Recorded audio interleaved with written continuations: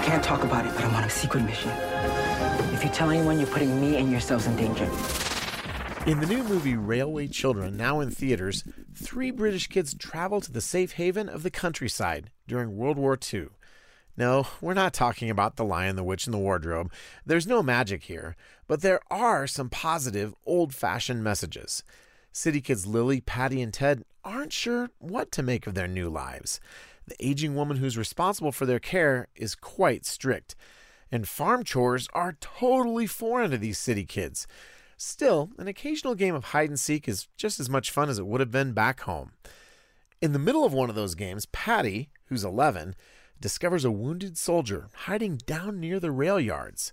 They think he's a German, but he turns out to be a young, black American GI. He says he's on a secret mission.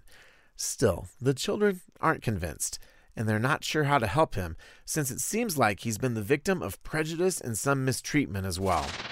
I'm really not supposed to be telling you this, but I'm on a mission. A secret army mission. And I can't talk about it, but I need to carry on. So I need you to tell no one. Understand? There are enemy spies everywhere.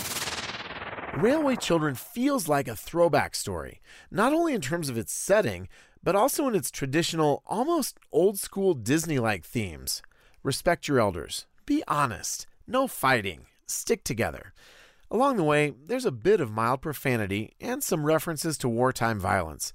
But overall, the movie feels refreshingly free of edgy content.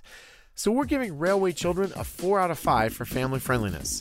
You can read the full review at PluggedIn.com/radio. And be sure to follow us on Facebook and Instagram. I'm Adam Holtz for Focus on the Family's Plugged In Movie Review.